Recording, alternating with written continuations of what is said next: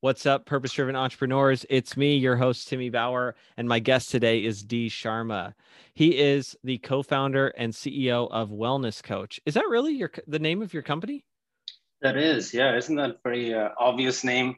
What do you do? Yeah. We're a wellness coach. All right. That's like, I did an interview with somebody on the show whose book is called The Self-Help Book. And I was like, that's brilliant. I just love the idea of naming a thing what it is. My very first podcast was called Books for Kids, and we just Perfect. talked about kids' books. And then this podcast, Purpose Driven Entrepreneur, because that's who we're talking to. I love it.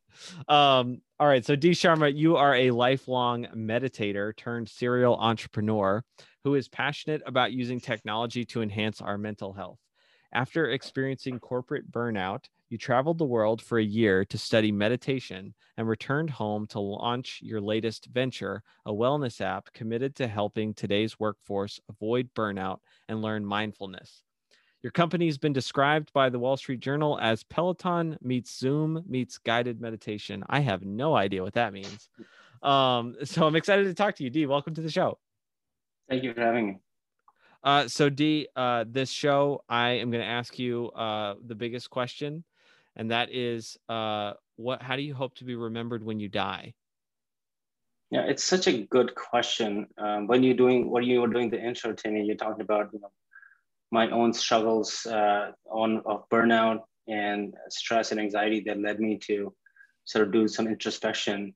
And in that period, I was reading a lot of books. And one of the books I love is called The 5 Regrets of the Dying by Bronnie Ware. Oh, interesting. She's an Australian author. It's a huge book. It's a must read, because if you want to find the answer, when you have money, fame, and you're still upset and you have regrets when you're dying, like why is that the case? So what she did was she was helping people in their last stage of their life. And so she compiled the 5 regrets that were the most common for rich, poor, successful, not everybody. And the biggest one was not spending enough time with family and friends, not forgiving people.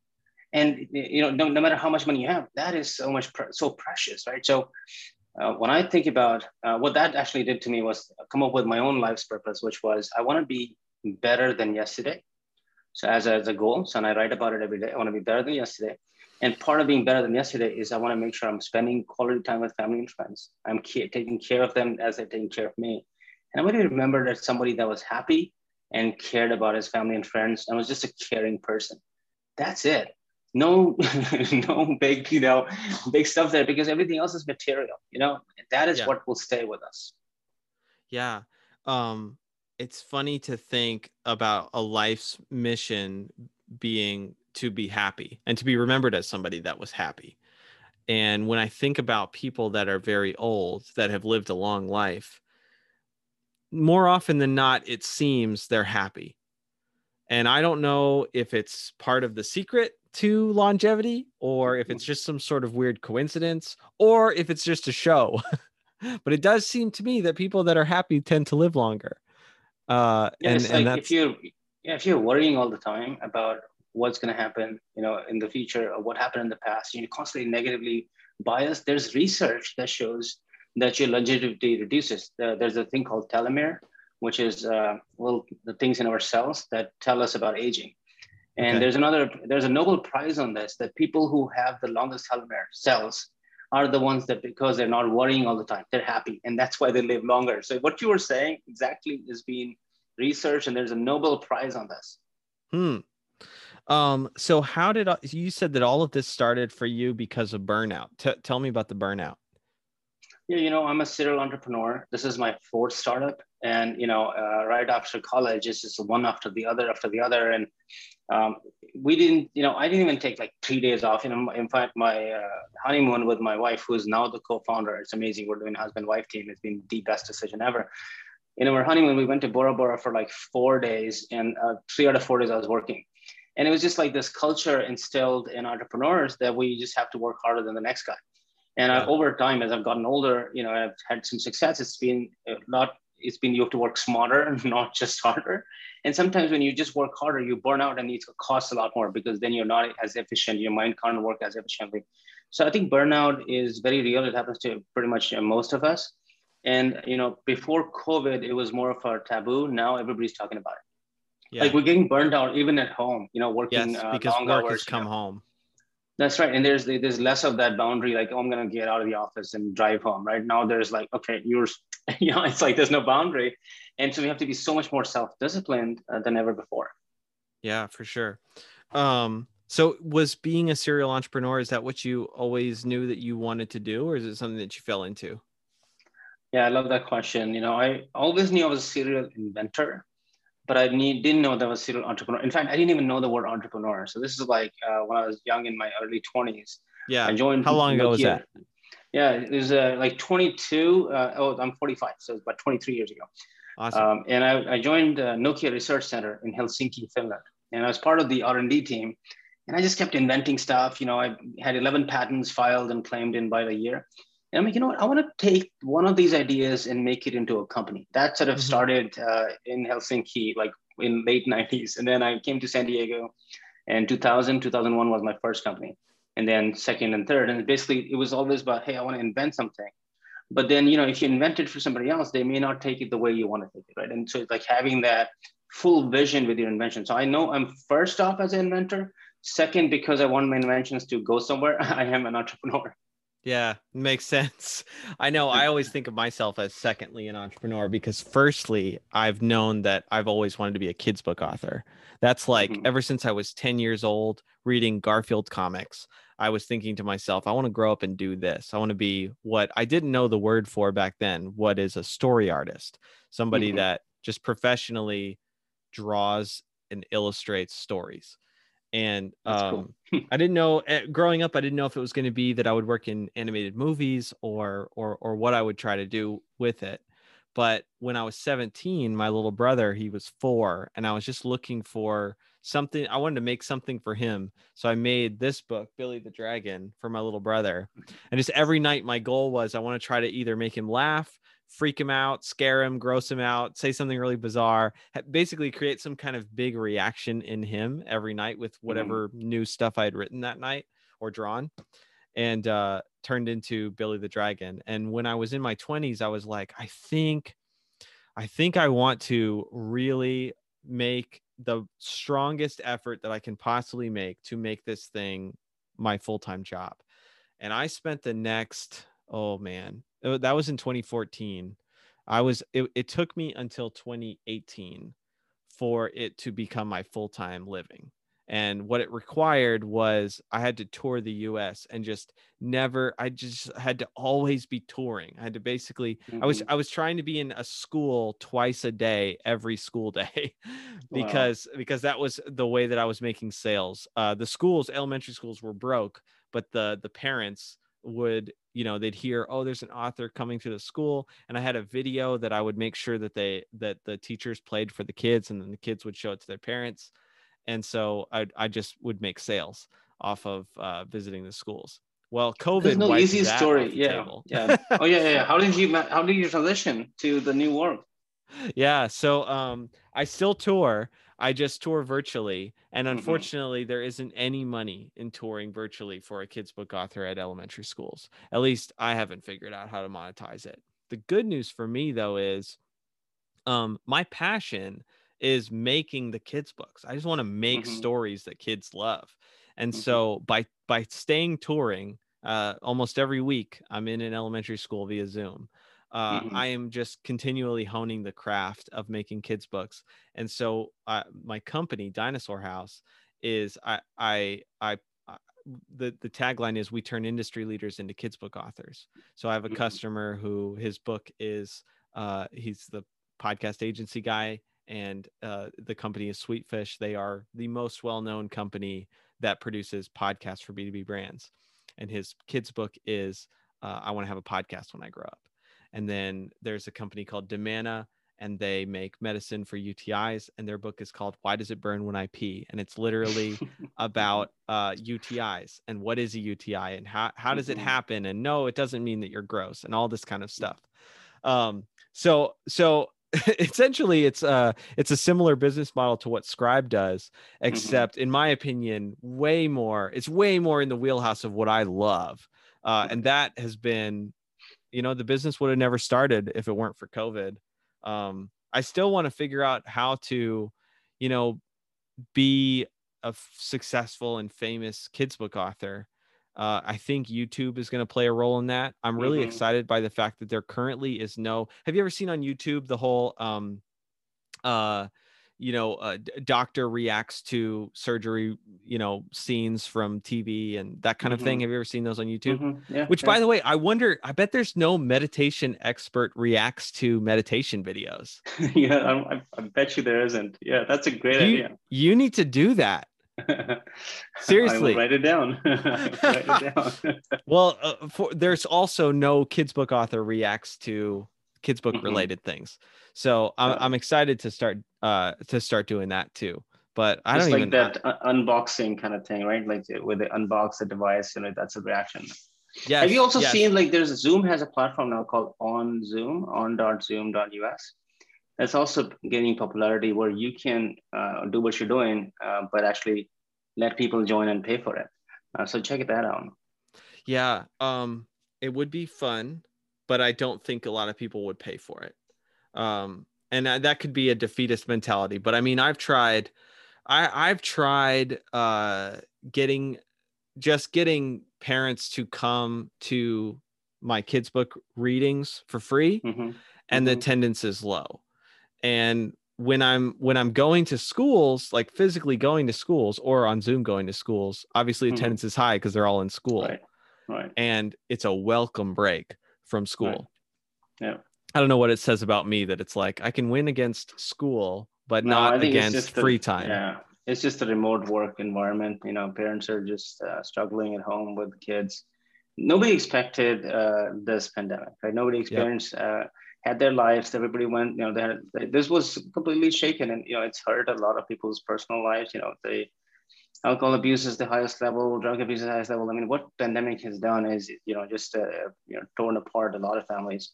So we're happy that this is the last throes. Hopefully by May or June we'll get to sort of some sort of herd immunity, and then you can start going back to schools. Seeing Yeah. real people, and Yeah. kids learn in schools. I mean, kids don't learn in remote environments. So it's actually very important for kids to go back to school as well. Yeah. D, what got you passionate about meditation? You said it was the burnout. How did you go about starting your company? Yes, good. So what I was doing when I was stressed out, I would download one of the popular apps and I would try to meditate for 10 minutes to relieve stress and anxiety. But what ended up happening was those 10 minutes I would just be consuming my own thoughts and never actually really meditate. And Yeah. so it wasn't really helping. So I figured I need a real meditation coach to help me answer my questions around meditation, like basic questions. How do I stop the thoughts from constantly overtaking my mind? How do I stop the to-do list that I always have? And I found this monk in Thailand who's a German monk. And my wife and I did this together. We actually went on a retreat. And by the end of that retreat, I was a different person because I Hmm. understood the basics, and having that human person answer questions right away, like was the big, impact I had. So one question I asked him, like, hey, and every time I close my eyes, there's a to-do list. Like I need to do this, do Yeah. that, right? Yeah. Yeah. And so his answer was, why don't you put a time on your calendar every day, 2 p.m. every day. That's it. That's only I'm going to do is put the to-do list down. And so next time I closed my eyes to meditate, I knew I had time on my calendar to think about the to-do list. So that went away. So like slowly sort of opening my mind to just not engaging in thoughts constantly. That led to really, a lot more retreats, a lot more coaches, around the world. That led to, realizing that something like this does not exist where you can have a human person that you can interact with in a group setting. So Wellness Coach, we do 6 to 8 live classes a day, and they're actually free to join. Anybody can join from all over the world. And in each class, after a meditation session or it's a workout or financial wellness session, there's a Q&A portion for like 15 to 20 minutes.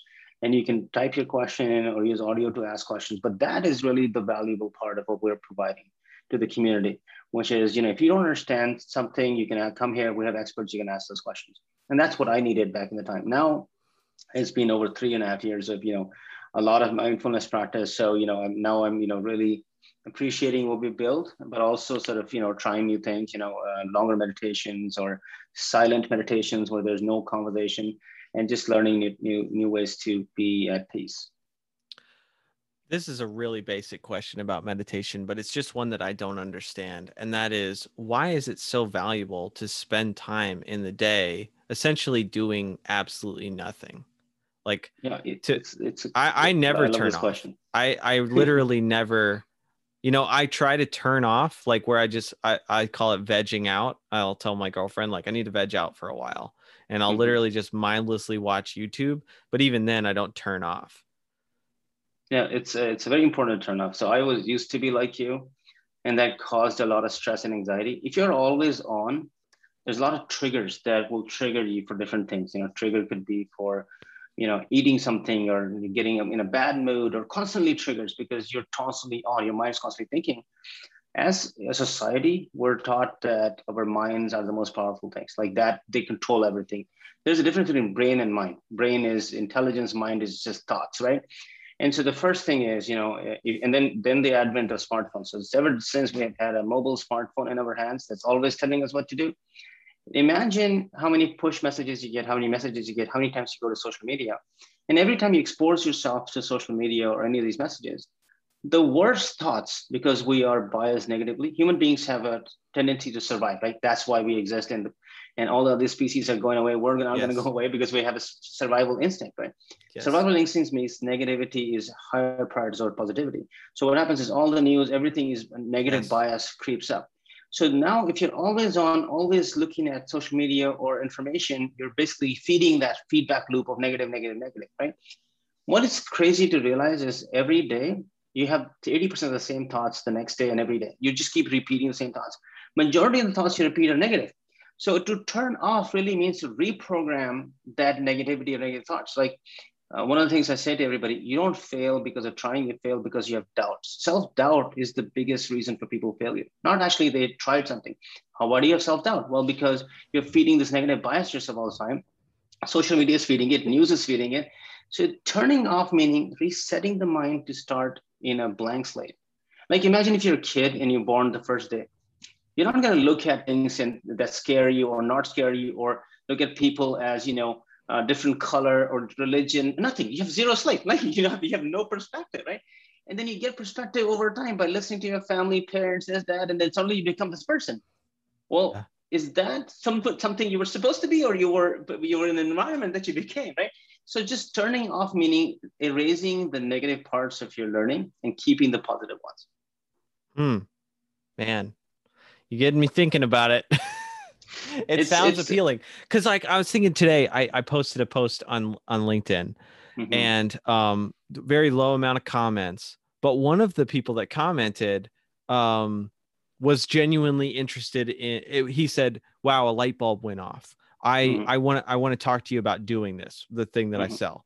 Now, I don't know if he's going to be a customer or not, but the fact that I posted something and a light bulb went off for somebody, and now he wants to talk to me about creating the thing that I sell, amazing. And yet that's not what I'm focused on. I'm focused on the fact that my post didn't get many comments. Right. And also, this is exactly my point. So the comment section or like section, you're focused on how many likes did I get, how many comments did I get, versus on, was there one good connection that could help you get to the next place? It's not you. Everybody does this. We have such a big negative bias that we spend all our energy on what didn't work versus spending energy on what is working. Part of what I do is, I have a journal. I write a journal every morning. So I wake up and I say, is my life better than yesterday? And if it is, then what changes happened that make me better? If it didn't go better, then what can I fix, right? So this thing is called gratitude journal, where you say, I'm thankful for this, this, and this. So I would highly encourage write 3 things that you're thankful for every morning, like this post that they connected with you, write that down. And the more you write it down, it becomes real. Now you're changing your mindset to only focusing on the good stuff that's coming out, not the bad stuff. And what that does is your mind has now more bandwidth to focus on the good stuff. Yeah, man, D, I love it. D, I have a for fun question for you. Because I'm a kids book author and I believe that you leave a legacy by reaching the hearts of kids, what's a topic or idea that you would make a kids book about if you could? Oh, that's an amazing question. I have time to think. Yeah. I All love the time in the kids. world to think. Yeah, I would, it's probably a little too serious, but I would try to think of giving kids a unbiased environment to grow up in. So a book where, they know that um, everybody grows up in a biased environment and how they can understand that bias Ooh, is a part of what society is about, and yeah. make it fun and understanding so they can actually like learn something from it and choose the path they want to be on. Because I think most of us think we have a choice, but we don't until we get a lot older, or sometimes we never have a choice. When you say bias, what do you mean in that context? Yeah, I mean everything is biased, right? Like how, I live in Miami, so I may be biased towards somebody that lives in 5 blocks from, like, everything. Like, we're so biased as a society. How we look at other people. It could be color, it could be height, it could be weight. It could be gender. Like, everything about us is telling. We're taught to differentiate ourselves from day Yep. one. Yep. Either in whatever way it is. And so I feel like if we can write something where we're all the same DNA sequence. Like, it's like at the core, it's nothing's different. So like teaching kids that the bias is made by humans for human benefit, and they have a choice, I think would be amazing book to have. And if you write it, Timmy, I'm like gonna co-author with you and sponsor it. Okay. I love it. Let's jam on that idea a little bit after this podcast, if that's okay with you. D, thank you so much for being on my show. How should listeners connect with you? LinkedIn is great. They can just type D Sharma on the first result, or D at WellnessCoach.live. That's my email. Awesome. Thanks for being on. Thank you, Timmy.